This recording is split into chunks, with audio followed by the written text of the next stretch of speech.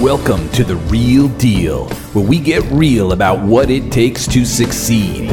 Whether it's wealth, health, relationships, or finding your purpose, we talk to the masters to uncover the secrets to defying the odds and creating your own rock star legacy. I'm Doug, and after working on multiple Grammy-winning records as an author, transformational speaker, and your personal translightenment coach, I'm committed to your growth and success. And now, here's the real deal. Today's episode is brought to you by GuidedHypnotic.com. Perhaps you're feeling stressed out, full of anxiety, or maybe just dealing with challenges in life. Go ahead and download your free guided hypnotic meditation at guidedhypnotic.com. All right. Just had to add that in there too. Sorry. Absolutely. Brought to you by, right? I love it. My dear friend whom I've known for longer than either of us would like to admit, Mark Wood and Laura Kaye. Recording artist, performer, producer, inventor, Emmy Award-winning composer, and music education advocate Mark Wood has spent the past 4 decades electrifying the orchestra industry, literally. Dubbed the Les Paul and Jimi Hendrix of the violin world by PBS, Wood is the premier electric violinist of his generation who pioneered the entire genre. Wood rose to fame as a string master and original member of the internationally acclaimed Trans-Siberian Orchestra, selling over 10 million albums. A successful solo artist in his own right, Wood writes and records original music from film and television, has released 7 albums and tours with his band, The Mark Wood Experience. He has also featured his own TED Talk, and his YouTube channel, Mark Wood TV, has over 4 million views. Laura Kaye has a lyricism and musicality all her own, and is a rock and roll chanteuse whose Take No Prisoner's voice invokes the likes of Steven Tyler and Aretha Franklin. As a singer, songwriter, performer, and vocal coach, Laura has spent the last 20 years empowering young singers as part of Electrify Your Symphony, EYS, a groundbreaking music education program she co-founded with Mark Wood. Laura has worked with legendary musicians such as James Brown, Aretha Franklin, Lenny Kravitz, and Sean Lennon, and her voice has been featured on countless television shows and advertisements. In addition to her solo work, Laura is the featured vocalist on many of Mark's recordings. The true passion of this power couple is music education. Their groundbreaking music education program, Electrify Your Symphony, is celebrating its 20th anniversary in 2020. EYS is an immersive rock and roll workshop and concert series for school music departments that boosts student self-esteem and helps raise much-needed funds. Mark, Laura, and their team of artist mentors visit upwards of 75 schools per year. EYS has been featured on NBC TV's The Today Show, CBS Evening News, CBS Morning News, and regional media outlets. In addition to EYS, Mark and Laura run the annual Mark Wood Rock Orchestra Camp and Festival, now in its 11th year, as well as the Mark Wood Music Foundation, a 501c3 charitable organization dedicated to supporting musicians and the arts in America's underserved communities. While schools closed during COVID-19, Mark and Laura were quickly tasked with finding ways to continue their mission by reinventing every aspect of their shared businesses, as creative people must do these days. Oh, yes, thank you. Oh, no, thank you for giving me such amazing content to share. So, holy crap, guys. Yeah. You have been reinventing, repositioning, pivoting, and making a huge difference in musicians and, nay, the world. How are you doing it? What's going on? Get us up to speed for those of us who haven't been. We have no life. I have no friends. We work 24/7. Oh, well, we get no sleep. No, it's actually a labor of love. Anything that's driven by love and passion, that's a piece of cake. But we have to, it's every single day. We have employees and we have people who work with us. So every day we have to focus our employees with not only building my instruments, but also focusing our office with our outreach. And Doug, as you know, over 2 months ago, the entire world flips upside down. Yeah.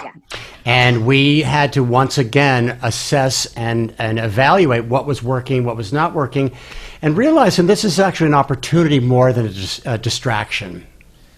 Well, I mean, right there, first off, mic drop bomb is that mindset of looking at this as an opportunity as opposed to the end of the world, a distraction, whatever it is, that is so tantamount to the ability to do what you're doing. Absolutely. Well, the truth is we're creative people, right?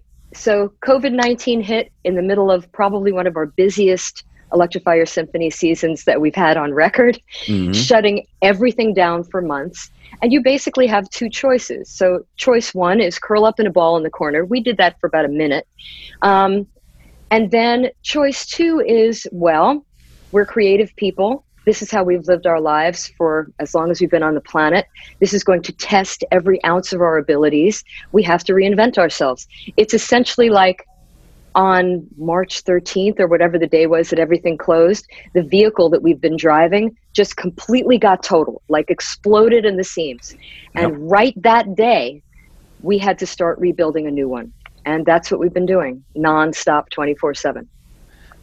Amazing. And how did you deal with sometimes when you got that resistance? Was there external resistance or internal resistance as you had these challenges, as you were building your new vehicle? Or rebuilding. Yeah. I think, Doug, when you're an entrepreneur, remember the 21st century musician is musician, artist / entrepreneur. Yeah. Management, record companies, they are not there to protect us. Never have, actually. And you pray that you get a royalty check when you're even signed to Sony. And we discovered many years ago that we have to take the reins by ourselves and control our vehicle the way we want to, because every day, especially now, there's something new that's happening that we have to adapt to. 20 years ago, actually 25 years ago, Doug, when we last bumped into you, the industry, I mean, you could spend a couple of months doing one thing.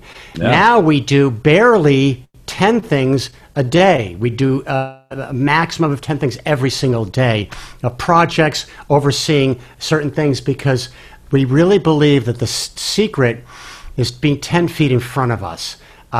We cannot afford, you can, and nobody else who has a creative sensibility cannot afford to be behind in thinking, because somebody else is going to come in there and possibly do it better.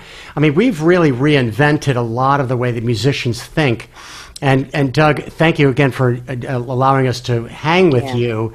We really actually enjoy sharing a little bit. We're not private about our successes, about sharing it. We work with a lot of young musicians and a lot of young students in schools, where it's important that, probably 99% of them will never become professional musicians.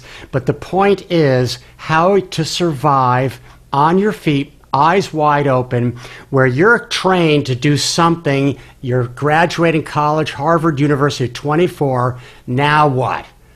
You're working at Walmart. You're working at, you're lost. You don't know how to interact with the world. And I think being musicians, you have to be able to interact with everybody professionally, right? Oh my goodness. I mean, and that's what the artistry is creating that connection in as many formats as possible. And you guys have been able to, not only do it, but teach it, which is also a huge accomplishment, because most people, I mean, I dare I say, I was kind of one of them. At the peak of my career is when Napster came out. And, I was like, well, all right, I tapped out, I was like, I'm going to go now, and I'm grateful for my choice. Now I help people create music of their lives, but you were able to figure it out, and that is amazing.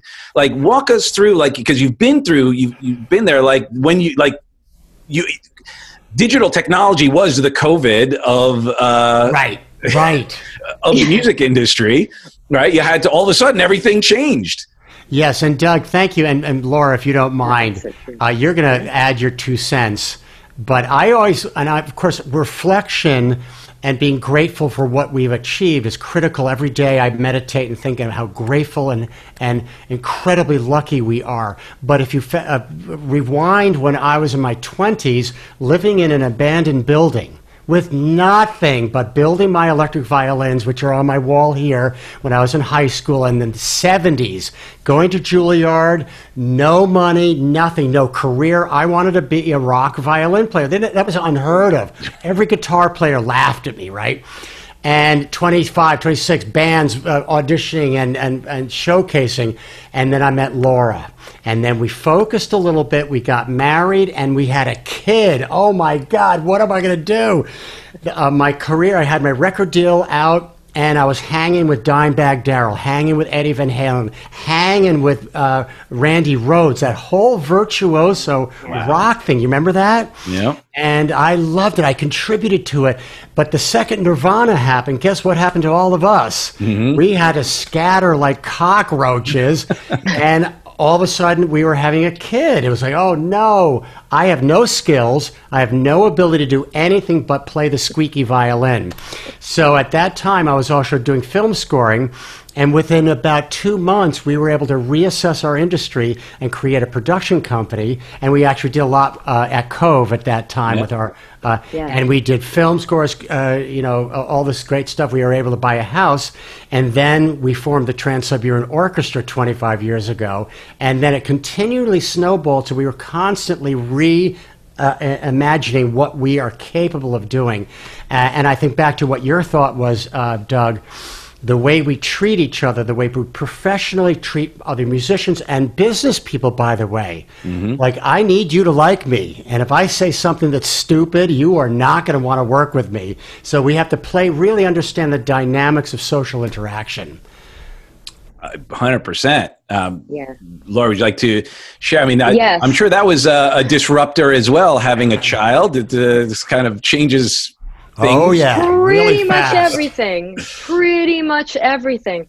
Like, you're sort of going along and, it's like, while the kid is still not out on the planet yet, it's still just the two of us. Mm-hmm. It's still just my body and it's just me. And then all of a sudden, ba-bam, this child comes and now it's your heart walking around outside your body. Mm-hmm. I've written songs about that, by the way. Yep. And now it's like the focus shifted. But again, we're a creative family. We're creative thinkers. I mean, our house, when Elijah, our child is named Elijah. Elijah is the drummer for Shania Twain. Elijah has played with Gwen Stefani. Elijah's been on America's Got Talent as a house drummer. He's done all sorts of really incredible things on their own. But when Elijah was little, the house from one end to the other was an art project or a science experiment, mm-hmm. or music. Whatever, or music, always mm-hmm. music. Mark tried unsuccessfully to get Elijah to play the violin. That didn't work. So Elijah took to drums, which is good because we needed a drummer. Well, I will say one of the coolest Christmas videos you guys did was where you guys were all playing. You did I forget the song. I just remember the three of you, and I was like, "Oh, this is so cool and so Yellow you." Submarine, like it was probably. No, remember that little fake drum set that somebody had given us, and we set it up. It's like, let's do a little Christmas video, and Elijah played it, and the thing fell completely apart, and I sang fake opera, and it was like, I wish we had that so video. Could share it right now. It is floating around. It's really and I just warmed our heart, like, oh my gosh, look at this, just fucking rock and roll family. It's in the genes, you can tell. Oh, it is. We were so lucky. It's about, as a parent, at least.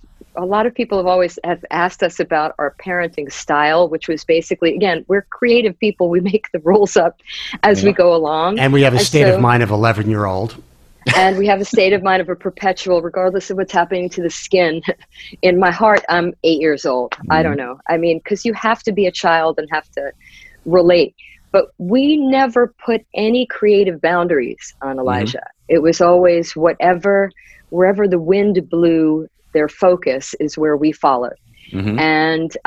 And always, it was definitely fun. I do miss those days. But to what Mark was saying before, I tell the choirs that I work with all the time, because part of what we do is also motivational speaking and getting them to understand how to be leaders in the world, mm-hmm. Whether you're on stage, off stage, in a classroom, on a job interview, anything. But you should constantly be reevaluating your definition of success. Beautiful. So And that's something that will take you, like, if when I was 16, I thought my definition of success at 16 was, I'm going to sell 1 million records and be a superstar by the time I'm 30. And that's all I'm focusing on. And that's it. Well, 30 came and went. I didn't have that pie in the sky record deal. I wasn't playing in front of millions of people. I had a career, but it wasn't going quite the way I wanted. So again, it's down to choices. It's always down to choices. I really believe that. Do I give up, or do I check out what's happening on my peripheral vision?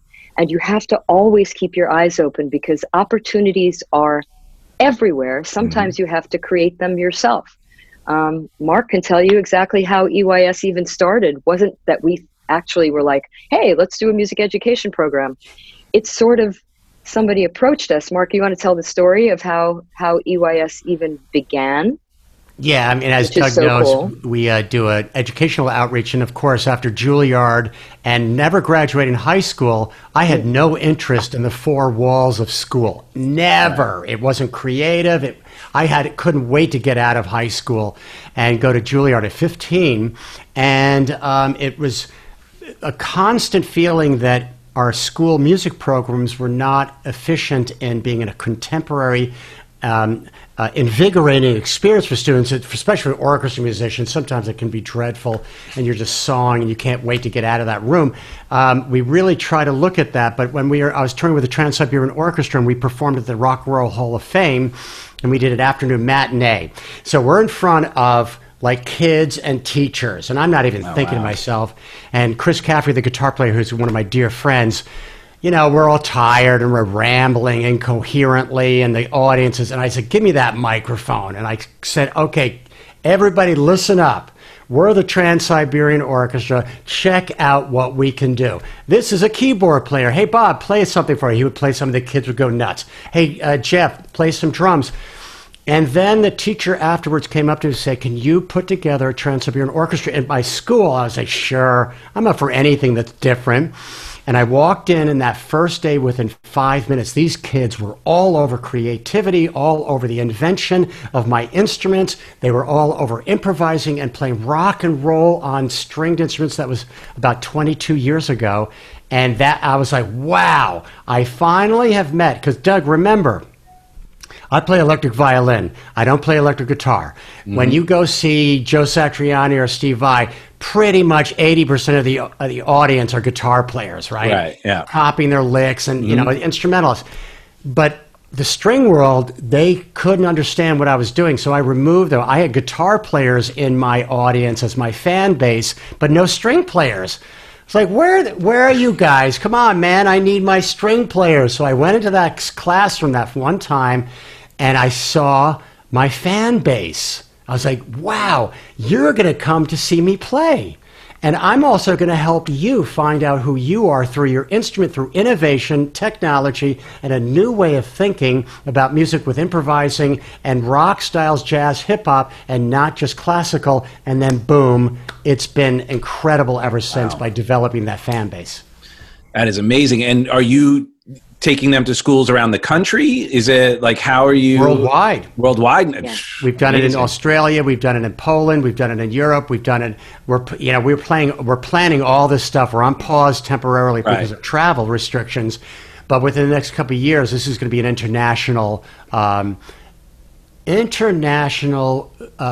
viewpoint that is encompassing diversity in music. As you know, in classical music, forgive me, dead white guys.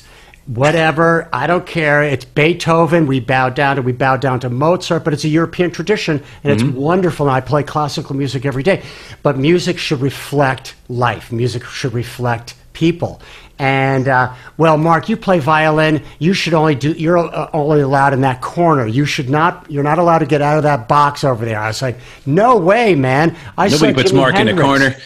No. Yeah, I mean, when we see Jimi Hendrix and we see Frank Zappa and we see Led Zeppelin and the Beatles and Miles Davis, you're seeing innovation on every note. Yep. Every note. And then, where I wasn't trained that way, so I really bring that value to the schools, that each person is valuable in their artistry and their expression, their personal expression. So we really put a lot of effort on these kids to find themselves. Well, what I can say is I've seen some of the videos when you guys share them, and the fulfillment on your guys' faces and the band's faces and the kids' faces is just off the hook. Like you could just see the love, the walls breaking down, and it's just presence right there, which is it is beautiful to see. And remember, I mean, the demographic, Doug. This is what every artist works 24/7 is to get someone to like your artistry, your music, your CDs, your merch, your T-shirts. You know, that's the industry. That's, you know, artists.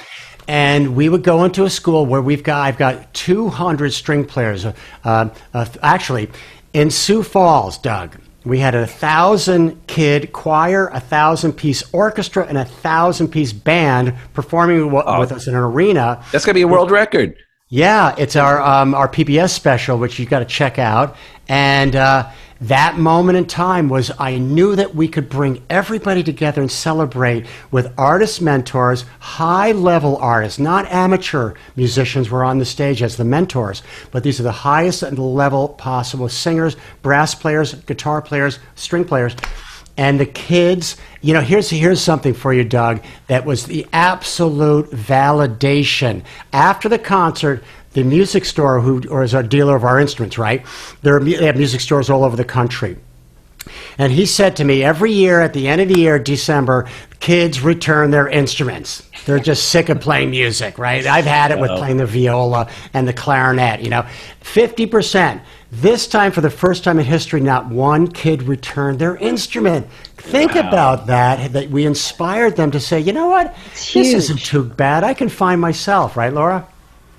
Absolutely. Yeah, it's the impact on the kids. I mean, the reason that you can see the joy on our faces when we're doing it, it's such a responsibility to be around young people, because we all know one wrong word can send somebody on a path that is not good. But a right word and the right amount of encouragement can open someone up and get them to take that step outside of their comfort zone. And for us to actually watch it as it's happening with a young person is mind blowing. That we have kids. What's so cool right now is that we're getting approached by kids who may have worked with us when they were in middle school, and they were so inspired by working with us, they changed the focus of their whole career trajectory, became music teachers, and now they're hiring us to come in and work with their kids. Oh my gosh. And that's insane very humbling to me. It's very, very humbling, and just really underscores how freaking awesome it is that we're able to do what we do. The other thing that's really special is that we're not teachers. The teacher world is so complicated and difficult. Oh my God, I could never be a teacher. Being an artist mentor is so valuable because it creates that moment. If I was 15 years old and I bumped into, let's say, Jimmy Page, that would be life-changing, right? And I'm not saying that I'm on the level of Jimmy Page, but that still exists when we walk. Well, he's still okay. He's still okay. But I think what Mark is saying is there's a rock star vibe. We don't walk in as teachers. What the teachers do is ridiculously important. We can't do our job unless the teacher is doing what they're supposed to do from a curriculum level and from what they're being taught to do. But we come in and partner with the teachers and give the kids and them an alternative way of looking at how to create music and how to put yourself into your music, as opposed to, Mark likes to say, taking yourself away from the dots on the page. Right. Because music is not about dots on the page. Music is here. Music is here. It's visceral. It's and to get these kids to take that chance and go with you. And it's more than just like getting the meet. Like, it's one thing to meet some, person you admire. It's a whole other ball game to play with them, to connect on that level. And that gift, and I know it's reciprocal. It's just for you guys are just, you're vibrating on a different frequency to give them that gift of participating and feeling and connecting both, like with you and then obviously to the, otherness is, I mean, that's a game changer. And that's why I think you have such transformational work, because it's immersive. It's not an epiphany of like, oh, I intellectually had this idea. It's an experience, right, which is, so powerful. And Doug, what's also, at the end of the day, when we go back to the hotel room after the concert, 5-hour rehearsals, by the way, during the day. Yeah. And we've never met these kids. We have 24 hours. It's like these kids, it's like a hurricane hitting them when we walk in. And they have to be ready for us. And we demand in a loving way to strive to their best. There's no slackers. And, there's a kid way in the back behind the music stand who's like playing like this. And he's, like not impressed at all. Within 10 minutes, that kid is standing up and feeling and moving. And he runs home to his parents and said, oh, my goodness, my life has changed. I have more confidence. Or, Doug, the kid that Laura and I were sort of, less me, more Laura, was the kid who is in the corner, who really is not communicating to a lot of people, not that social, and struggling with identity. That's the kid that Laura and I really love to showcase, because the alphas in the classroom are not letting that happen the whole year. They're just, pushing everybody aside. We come in and say, wait a second, who are you over there? And they're all looking at us going, oh, don't call on that kid. And I've had several teachers say, Mark, don't call on that kid. He's a disruptor. I said, I like him. Yeah. So I bring this kid up. I introduce myself. He's shaking, right? And within 10 minutes, I said, why don't you try this? And you're going to stand next to me, and you're going to handshake with me, and we're going to do this together, and I'm not going to let you fail. I'm going to show you how to do it. I'm telling you, within 10 minutes, that kid's life changes like that. That is a big power, Doug. Yeah. Where can we get that, on a stage? I mean, I played Madison Square Garden 5 times with the TSO, right? I performed with Roger Daltrey there. I have the most charmed career. But when a kid is woken like that, it is unbelievable. Yeah. It's hard to describe. Yeah. It is. It's, we kind of, as artists, we're trained, or we train ourselves. Right, to keep a distance. But also I was going to say to read an audience. So we can always, this, you go on stage and you can read the room and your instincts kind of kick in. Well, it's the same thing when you go into work with these kids. So we walk in and we read the room. I always look for the choir kids in the back row and the ones who are hiding in the corner and don't want me to see them, because those are the ones that need this the most. And Mark, like you said, does exactly the same thing. And if you could reach even one of those kids, it's a win on every level.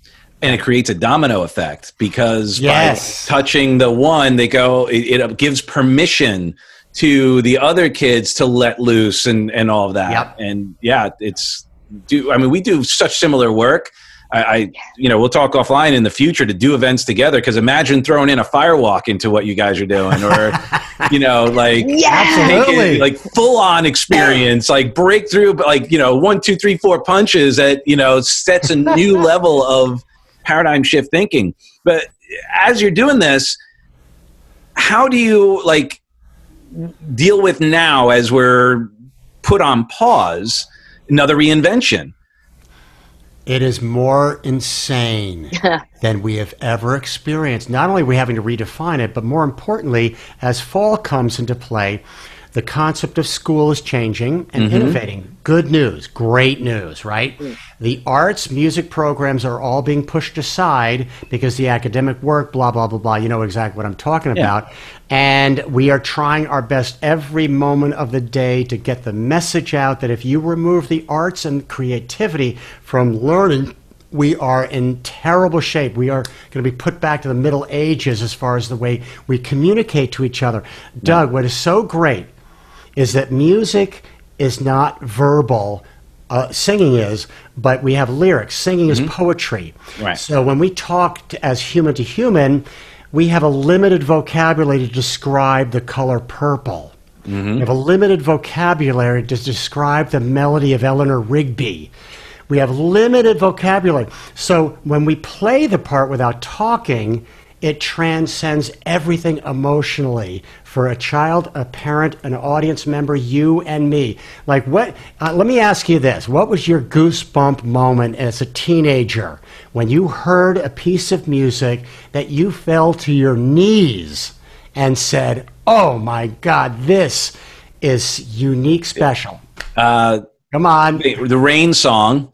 Oh, good. Oh, that's my favorite Zeppelin song. Yeah, I'm getting goosebumps now, remembering, like, you know, driving in the car and hearing, and then the whole, like, the progression of it and the dynamism. One of the best songs ever written, I believe. Still to this day, but if you listen to the song right now, I bet you would visually transform. You would physically, emotionally, psychically, every part of your being would be pulled back to that moment.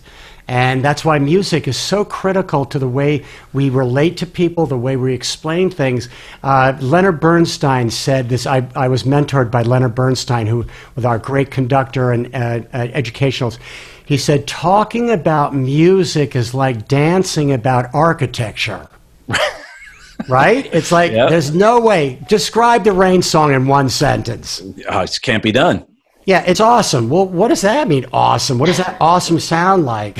Yeah, if I were more musically trained, because everything I learned was, you know, like, I just figured it out, I might be able to explain some of the devices that are in there, but even that I know would do it no injustice. Yeah. Yeah, it's all emotional. It's all, music is on an emotional level. I mean, and the thing that we're all noticing now during this pandemic, and I want to get back to answering your question about what action we actually have been taking during the last 3 months, is how everybody is flocking to the music and the arts to entertain themselves. And now you're going to tell us that it's not relevant and cut budgets in schools? What's wrong with that picture? So we have to really ramp up our fight where that's concerned. But the first thing that we did, I will say, within 24 hours of the announcement that everything was shut and that all our programs in the spring were canceled and everything's canceled, we're reaching out to other clients and pursuing projects that had been on hold. Mark is working with, and you'll talk about that in a minute, but I want to get to the meat of what I want to get to. Mark is working with Smart Music right now and putting out all these tutorial videos and stuff that they had been talking about for a while, but there was no time. Now there's time. We make time for it because we're visually, online learning is what's happening now and is probably, like Mark said, going to go into the fall.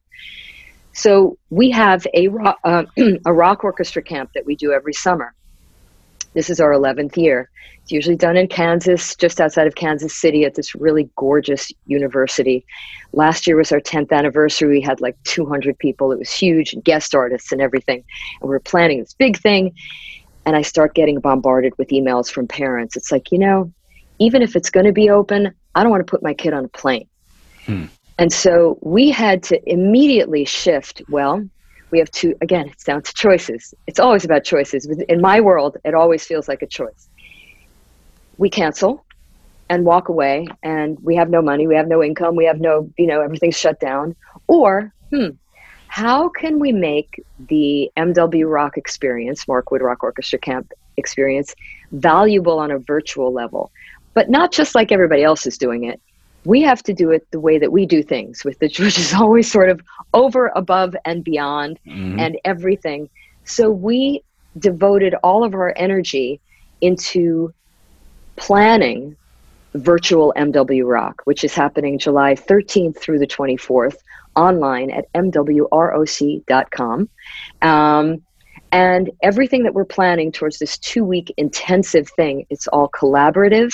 It's not just going to be a bunch of talking heads and the kids listen or don't listen or pretend to listen. They have collaborative things that they can work on us with in real time, and then also submit things. And we're going to do a big virtual concert with videos, of course, at the end of it, and then do a world premiere at some point. But the reason that we're putting so much energy into camp is because, and we even have a huge teacher training element in it, because these teachers are desperate right now. In fact, this week is a week that a lot of teachers have to submit their plans for the fall and how to incorporate online learning if their district is still not allowing large ensembles. So online learning is going to be around for a very long time. And again, we have to adapt and we have to be ahead of the curve. So by planning camp to such an insane level, now we can come with a scalable version that we can do for like a 1 or a 2 day Electrify Your Symphony online event. And which could also help a lot of schools who don't have the budget to bring you all in. So it gives you a broader impact. Right. Huge. Absolutely. Right. And I think that the business model is an interesting one and something that we are constantly readapting. But we're also, because of the virtual thing, we're able to bring in the master violin player from India instead of we've been trying to fly this guy in for years with visas. It's like, well, now you can experience from the comfort of your home the master Indian violinist Manjunith, and then there are the European and other people who could never physically come to our camp now can participate and teach.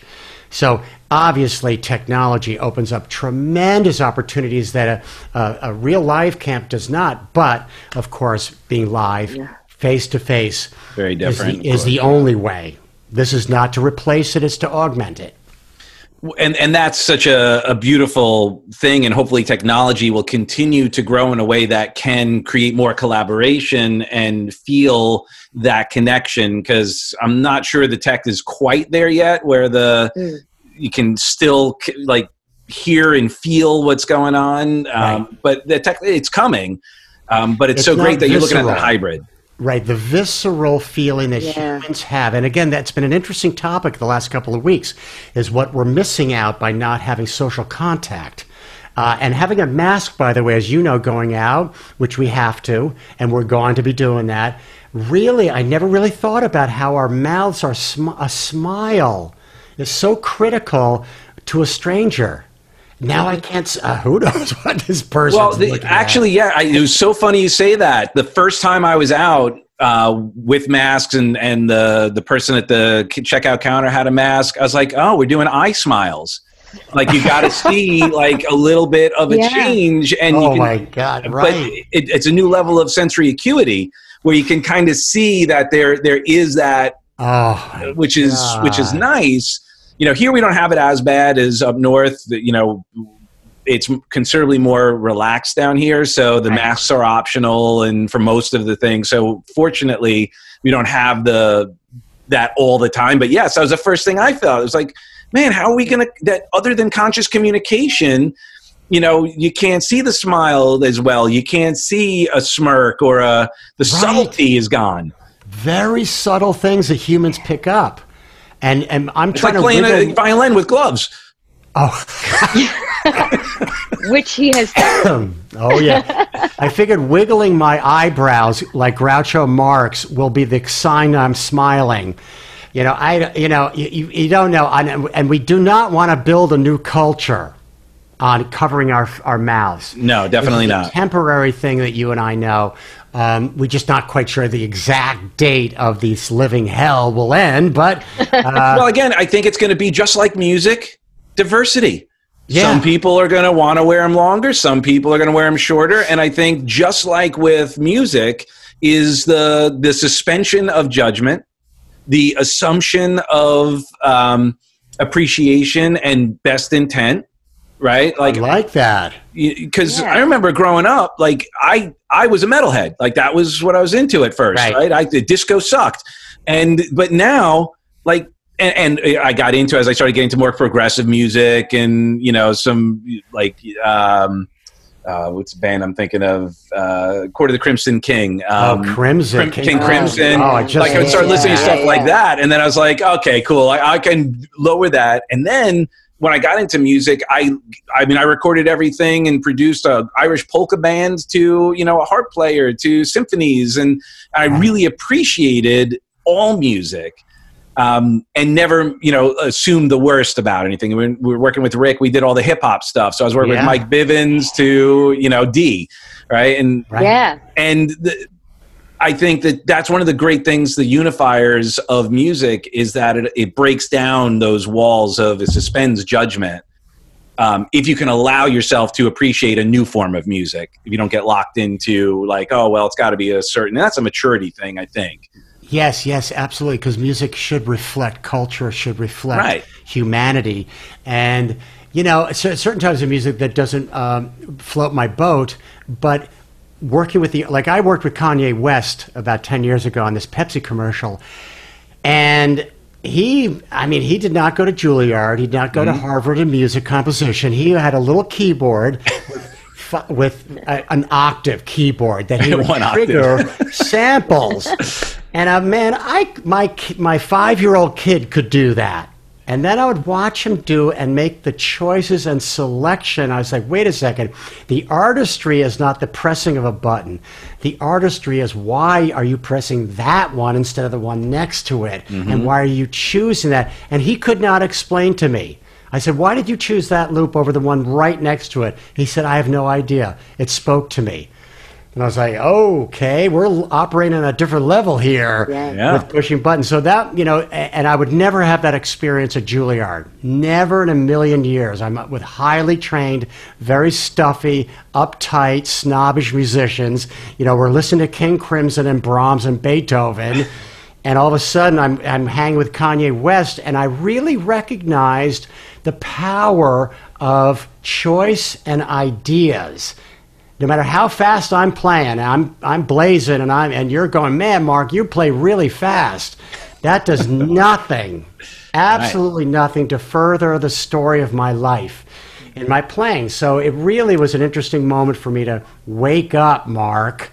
This guy is truly on your level. And I want to honor you guys both, because you are both, virtuosos in your craft. You have incredible talent and you've done the work, yet you're still appreciating that moment where it's not about the fact that, big deal. I can hit those notes and I can change my intonation the way, all that, like whoop-de-doo, right? Because if you take the passion out of it and you take the divinity out of it. And the reason. And the reason, yeah. Right. Why, Then you're just stuck with a stale scale that went really fast. Worse. You do a disservice to the artistry of why.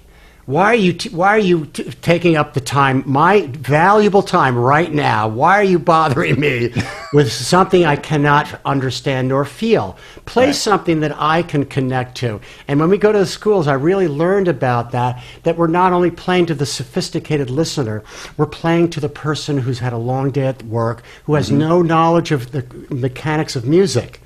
We need to connect with that. When a janitor, the guy who's sweeping the floor, I always go up to them and say, what did you think tonight? And if they're responding to what I was doing, that's the win, more than going to the sophisticated doctorate teacher who's highly trained, who understands the 16th note pattern that I inverted and upside down. I mean, that's sort of cool, I guess, to exchange. But 99.9% of the world is not that. Right. Yeah. It's much more interesting to be with. And it's not common folk, it's normal people. It's just people of the world. That's who we want to connect. Well, it's because you're speaking to the spirit rather than to the intellect. And the spirit has no intellect. Right, that's good. Right. Yeah. The spirit is not trained except through experience, right? Mm-hmm. Like, and those experiences aren't technical. Those experiences are emotional. They're on another level, which is why it's so difficult to express through words your experience with music. Yes. It seems like we're shortchanged the ability to verbalize. So don't talk. Let's play. And that's another thing, Doug, that I talk to these students. Listen to the way we describe music. We're going to play music, not work music. Mm-hmm. That's why we don't use the word practice. I want you to go play for an hour. Not, I need you to go practice for an hour. No. Go play for an hour. And that's a beautiful phrase that when you play music and we are around music, we're in our sandbox when we were 5 years old with our trucks and our dolls, creating stories. That mindset fuels Billy Joel, Paul McCartney. It fuels that. Nothing other than that moment of closing your eyes and remembering a magical moment when you were younger and innocent thinking. And then again, Doug, an interesting topic is the people who went through difficult childhoods. Like David Bowie's very interesting. His parents were very cold, and Elton John's parents were very distant emotionally. His father had no relationship to him emotionally. And of course, he had a destructive side to him through his life with drugs and alcohol. But think about the music that he was able to access from that challenge. So it's not that we had a perfectly dreamlike childhood. That almost doesn't set you up really well. It rarely does, yeah. Right? I mean, what sets you up well is those moments of somebody, hey, man, don't do that, and you get smacked in the head, or someone yells at you for walking across the street without looking. All of those experiences create a depth of receptiveness. Well, they build your foundation. Those things are very important, so every experience goes into building your foundation, brick by brick, chink by chink, little bruise by bruise. Bruise by bruise, Well, so... So true. I mean, in what I teach is I use the art of storytelling and story writing. In basically what we're doing is we're writing our story of our life. And if you picked up a book and it said, Chapter 1, everything's great. Chapter 2, couldn't be better. Chapter 3, everything's fine, just fine. How many of these would you read? Right. But so the challenges and the obstacles that we have, like you said, Laura, they create that foundation. They're the building blocks. They're the challenges. They're the emotions that we grab upon to then also use to connect to others who have been in that place so that we can lift each other up. And I do it now through story. I use music in all of our work on a very deep level, but really the work is to integrate, similar to you. We're just coming at it from two different angles, but the power of what you're doing is, you're doing God's work right now. Well, yes, and you like what you're doing, elevating. Yeah. Elevate, man, not repress. Elevate. Bring everybody up, because you never know when that kid or that person who's struggling has an epiphany. And if you or Laura and I can be at that moment to help the epiphany grow into an aha moment and then grow into a productive, loving life, man, bingo, right? Right. Well, it's all perception, isn't it? It's all perception. Down to a basic thing like being nervous or being excited, right? So if you look at, and again, when we're working with kids, it's like if I've assigned a solo to a particular choir kid and they're like, right before we hit the stage, 9 times out of 10, I can't do it. I'm nervous. Right. I can't do it. I can't do it. I'm so nervous. Well, okay. So describe to me the physical feeling of what you're feeling. Okay. My heart is racing. I can't breathe. I'm sweaty. I'm like breathing really fast. Okay. Now describe excitement to me.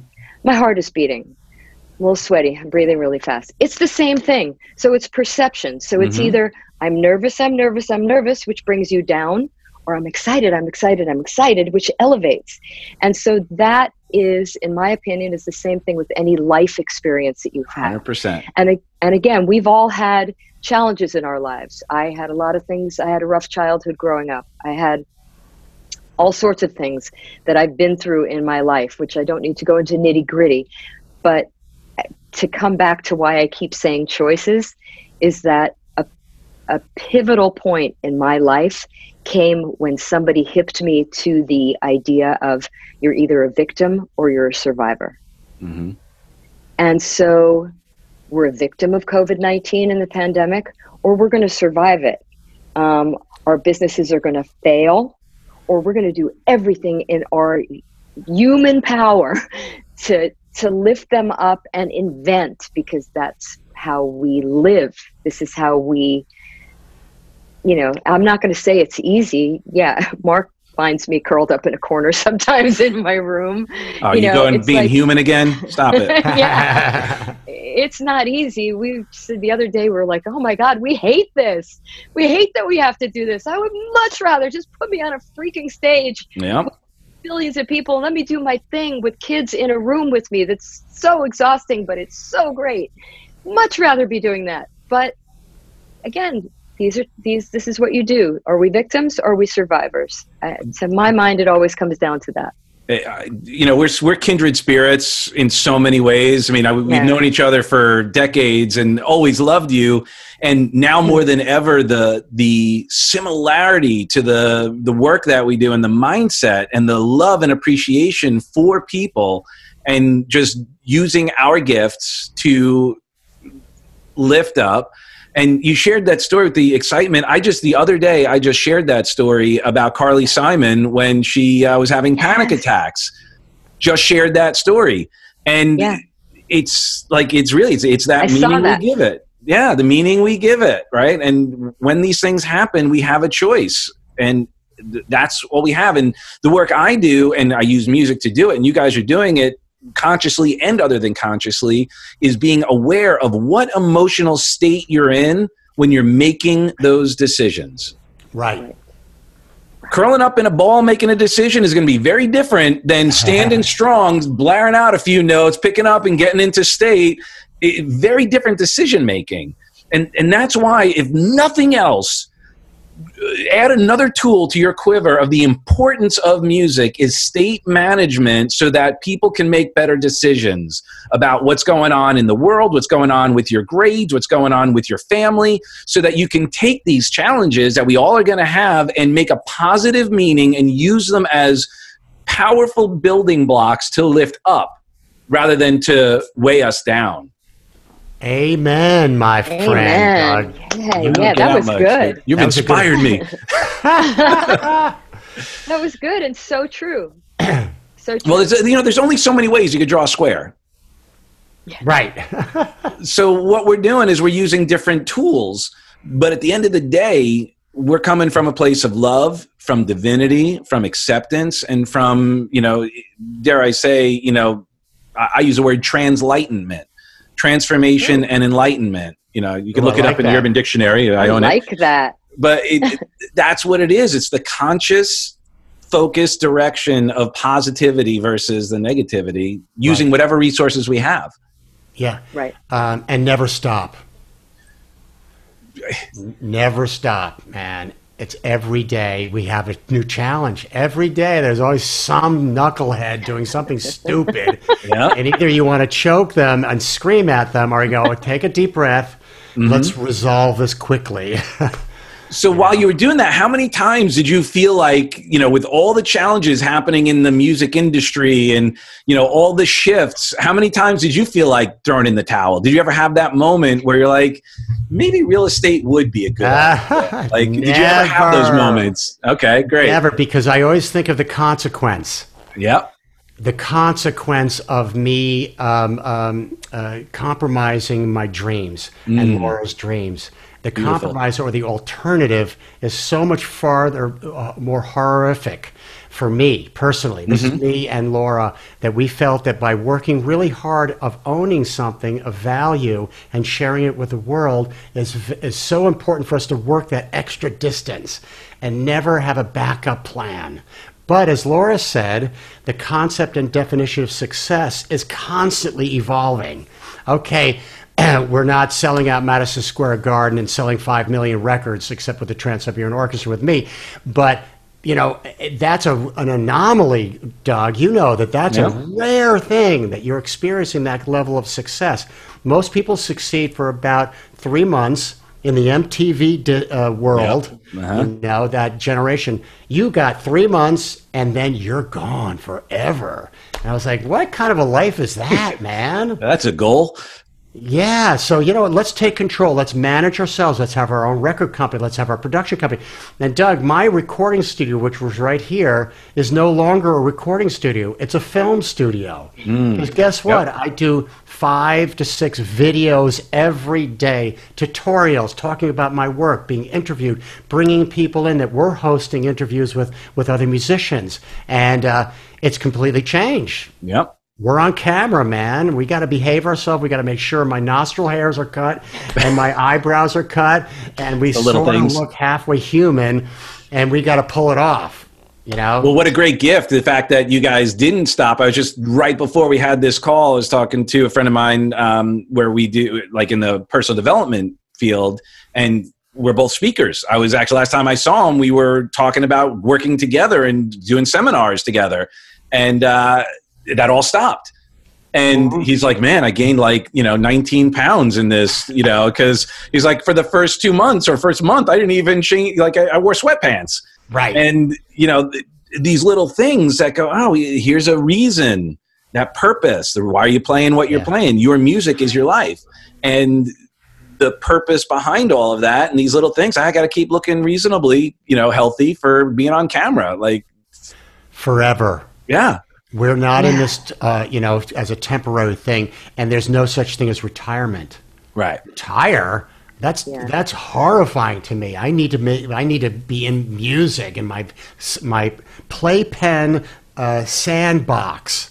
I need to be in that every day, constructing, building bridges and cars and people talking. That runs through my head when I'm writing music. It's this playfulness of unpredictability and really activating a higher power. Everybody's got a different word for that. But where did Beethoven come up with the Ninth Symphony? Where did Paul McCartney come up with Eleanor Rigby, or Yesterday? Oh my God! Or Let It Be, or Billy Joel, and these incredible artists. We look at them and go, "How did you come up with that?" And they say, "I have no idea." And how awesome is that? Yeah. How awesome. A dancer, a choreographer, a Picasso, all these creative thinkers. Where does that come from? I have no idea. Well, it comes from the same place that you tap into when you're creating both music and when you're connecting and teaching these kids and inspiring them. It's another level. It's God or the universe or Mother Nature, whatever you want to call it. Again, whatever you call it. Yeah. Whatever you call it. But it is something, Doug. You feel it every day. We feel it. What is it, Mark? I don't know. I don't want to put a word to it, but I know that when I close my eyes and I'm in that moment, either riding my bike or seeing the sunrise or sitting at my violin playing or writing, holy moly, there's something coming in. I don't know where it's from, but there's something coming in. And of course, depression and anxiety and stress stop that from happening. Yeah. So we have to constantly work at, as very sensitive, fragile people, by the way, Doug. We're, including you, we're very fragile. We have to be open to that energy to come in. We can't be stiff and uptight. We can't be rigid. We can't have rules. No rules, man. Open your ears and eyes. Close your eyes. Okay, is there an idea? Do I hear a melody? I hear something. Where's that coming from, Mark? I don't freaking know. Let's grab it and make a hit song or make a melody that it reflects how we express ourselves. So that's the mystery is constant in our lives. And Laura and I, that's what gets us up in the morning. Where's the mystery again of that that spontaneity? Music is so spontaneous, creating something from zero, from silence, man. That is so cool to me. And one of the things you shared is so important when you're connecting, when that comes in, is also to suspend judgment. Yes. That's got to go. Yes. Got to go. Because the minute you do that, it's all about keeping the creative valve open. Yep. The minute you attach judgment, it closes. And the more it closes, it eventually gets stuck and it becomes harder and harder to open. So you have to let the negative feelings through. You have to give them their voice also. So it's not all roses and light and beauty. It's like I suffer from depression and anxiety for my whole life, and I have a handle on it. I channel it through my music. it's my venting. It's the way that I vent. And it's why, also going back to when we work with kids or adults or pretty much anything, we use our own experiences to make those connections. And it's really important, but you have to let every feeling come. And it's like, you look at it. Okay, I see you now. I don't have any room for you right now. So you're going to go over there, because what I want to put in is keeping all of this open. Well, and when we look at those, it's like a blue note. You don't live in the blue note, but it certainly adds a nice taste. So it adds that flavor, right? But if it was if it was there all the time, it would be uncomfortable all the time. But the release of it goes, there we go. Right. And same is true with life. If we could just be okay, I'm going to have that moment. It's okay. And in that moment, it's going to allow whatever needs to come in that I can then release and share.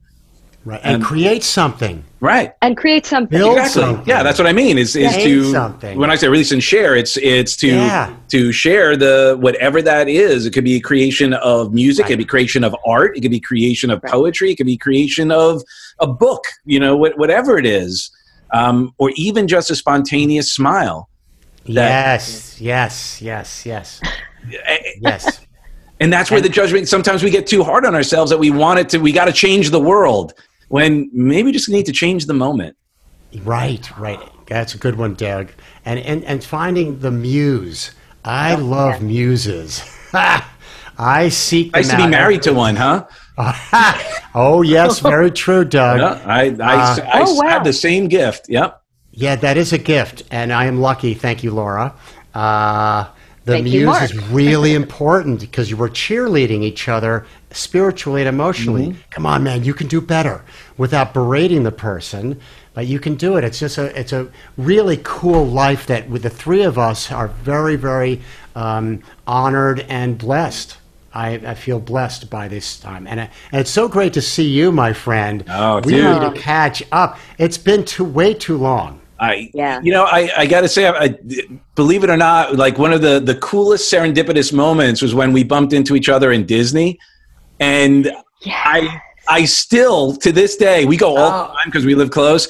There's always this little part of me going, come on, let it happen again. They've been here before. Wait a second. Laura, do you remember that? I do. When was that? Was Elijah with us? I might have been before. I don't know. This is going back maybe 20 years. Before Epcot? Elijah's 20. It might have been. No, I was with my previous wife. I don't think I was even working with Tony Robbins yet. Right. That's right. You hang with Tony Robbins, who we love. Yeah. I was on the road with. So my transition was I went through my own disruption, and I was like, why do I do music? And I unpacked what I love about music, and I get even more out of doing what I do now, because I'm helping people create music of their lives. But I get to go on stage, I get to meet new people, I get to use music, and now I'm starting to bring performance into it. But it was the same thing. It's the reward to me is deeper because it's more specific, in that I can sort of take a situation like where you guys are helping someone with maybe learning a new part or a new technique. I'm helping them think of a new thought, think of a new way to approach life, and have a paradigm shift where you take what you happen with them and extrapolate it to their life. I just go right to the life because I don't have that other tool with me. Exactly. That's why I want to investigate a whole lot more about what you're doing, and we need to continue this outside, the three of us hanging. I think I have an idea that I've had for years that requires a band and music that's all about creating a personal development event, but live musicians and all of that. And this may be an opportunity that could incorporate even everything that you're doing to bring in the kids to do it. Like there could be so much work that is, or play that is, transformational, that would be, again, doing more of God's work. And I don't say that lightly. I believe what we do is mission driven. Yes. Yeah. Have to be. Yeah. Life is short, man. We got to make it count. Yeah. Right. And you have to give back. We've been very lucky, you know, as we've been very lucky, and it's really important when you reach a certain point in your life, it's like, well, how do I give back? How do I, from all the things that I've learned, how can I help other people? And so that's exactly what you were doing. And this is so bravo to you, because really this is a mission. It's very, very much a mission. Absolutely. Well, I know we're going to continue this further. I know you guys got to go. Where can we get in touch with you? Drop some information so that we can be sure to support you even more. Laura's real good at this. And thank you, Doug. It's so great to see you. Anything for you, my friend. Of course, and vice versa. We have, of course, tons of Facebook pages and everything. So Mark's Facebook is at Markwood Music. I think on Instagram, you're Markwood Experience. You can find everything on markwoodmusic.com. We'll connect you to everything in Mark's world and also all of our other endeavors. The camp, and again, super excited about that. We have so many incredible artist mentors and teaching artists coming, you know, coming together from all over. We've got David Wallace, the string chair from Berkeley. We've got, just all of these people coming in that are you know, contributing to creating something that's never been done before on the level that we're trying to do it this summer. So Markwood Rock Orchestra Camp, MWROC.com, and it's the MW Rock this year, so everything's virtual. We have a whole brand new website for it. We're electrifyyoursymphony.com is where you can find out about our work with young musicians and singers. The website's in process of being completely redone to add the online element.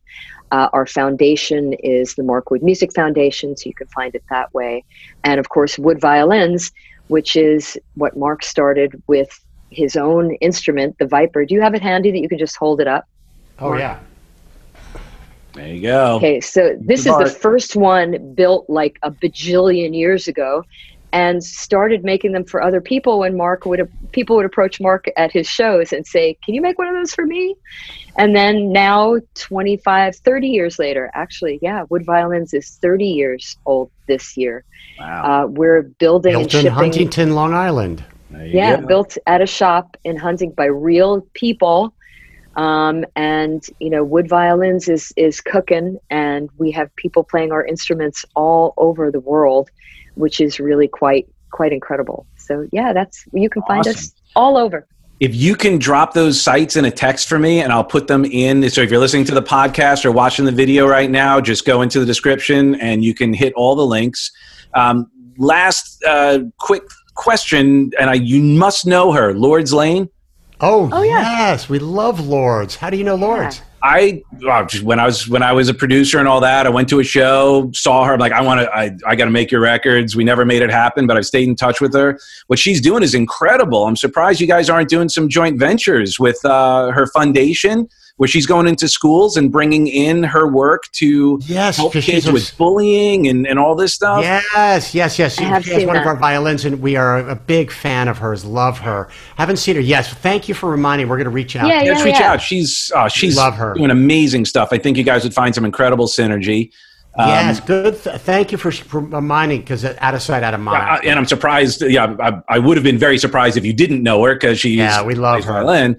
And then Mike Benigno, Beans, he was on our show a couple weeks ago. He has his school, truemusiclessons.com. So again, there may be some crossover, and also he's drumming in Vegas, so there might be some other cool opportunities. Absolutely. It's all about connecting, Doug. Exactly. Thank you, buddy. You are so awesome. I'm really impressed how you allowed us to chatter. Yeah. It was music. What do you mean? Little symphony right here together. That's right. Easy to talk about music. Oh, how could I forget our probably one of our happiest guest artists for camp is Jordan Rudess is going to be joining us. From Dream Theater. From Dream Theater. He's going to be doing a master class. So still working out how it's all going to work, but he's going to do a master class in our second week, which is super cool. Oh, this is awesome. It's so awesome having just the ability when you first started asking us, and let me tell you, we have been saying no to people because our time right now is so crazy. You ask, the answer is yes. It's an automatic yes. Yep. There's no thought involved. You're the man. Like, hey, Mark, Doug reached out to us, and Mark's like, yep, let's find a date. Let's make it work. No question. I am so privileged, anything, my resources are your resources, and let's get together offline. You're always welcome to come stay with us, come visit, get out of the area there. Florida is nice. I know. And, when we get out, I'll reach out to you guys when we come up every year for the holidays and other stuff. So hopefully we can also all break bread together. Definitely. That'd be awesome. Awesome. All right. Well, I love you guys for who you are and who you aren't. And we'll see you so soon. Thank you, Doug. God bless you guys. Bye-bye. You're out. Thank you so much for stopping by and hanging with us. And remember to subscribe wherever you listen to your podcast right here. And we look forward to serving you even more. Remember, download your free guided hypnotic meditation at guidedhypnotic.com. That's guidedhypnotic.com, where you'll get your free anxiety-busting meditation. We look forward to serving you, and if you have any questions, comments, please feel free to reach out.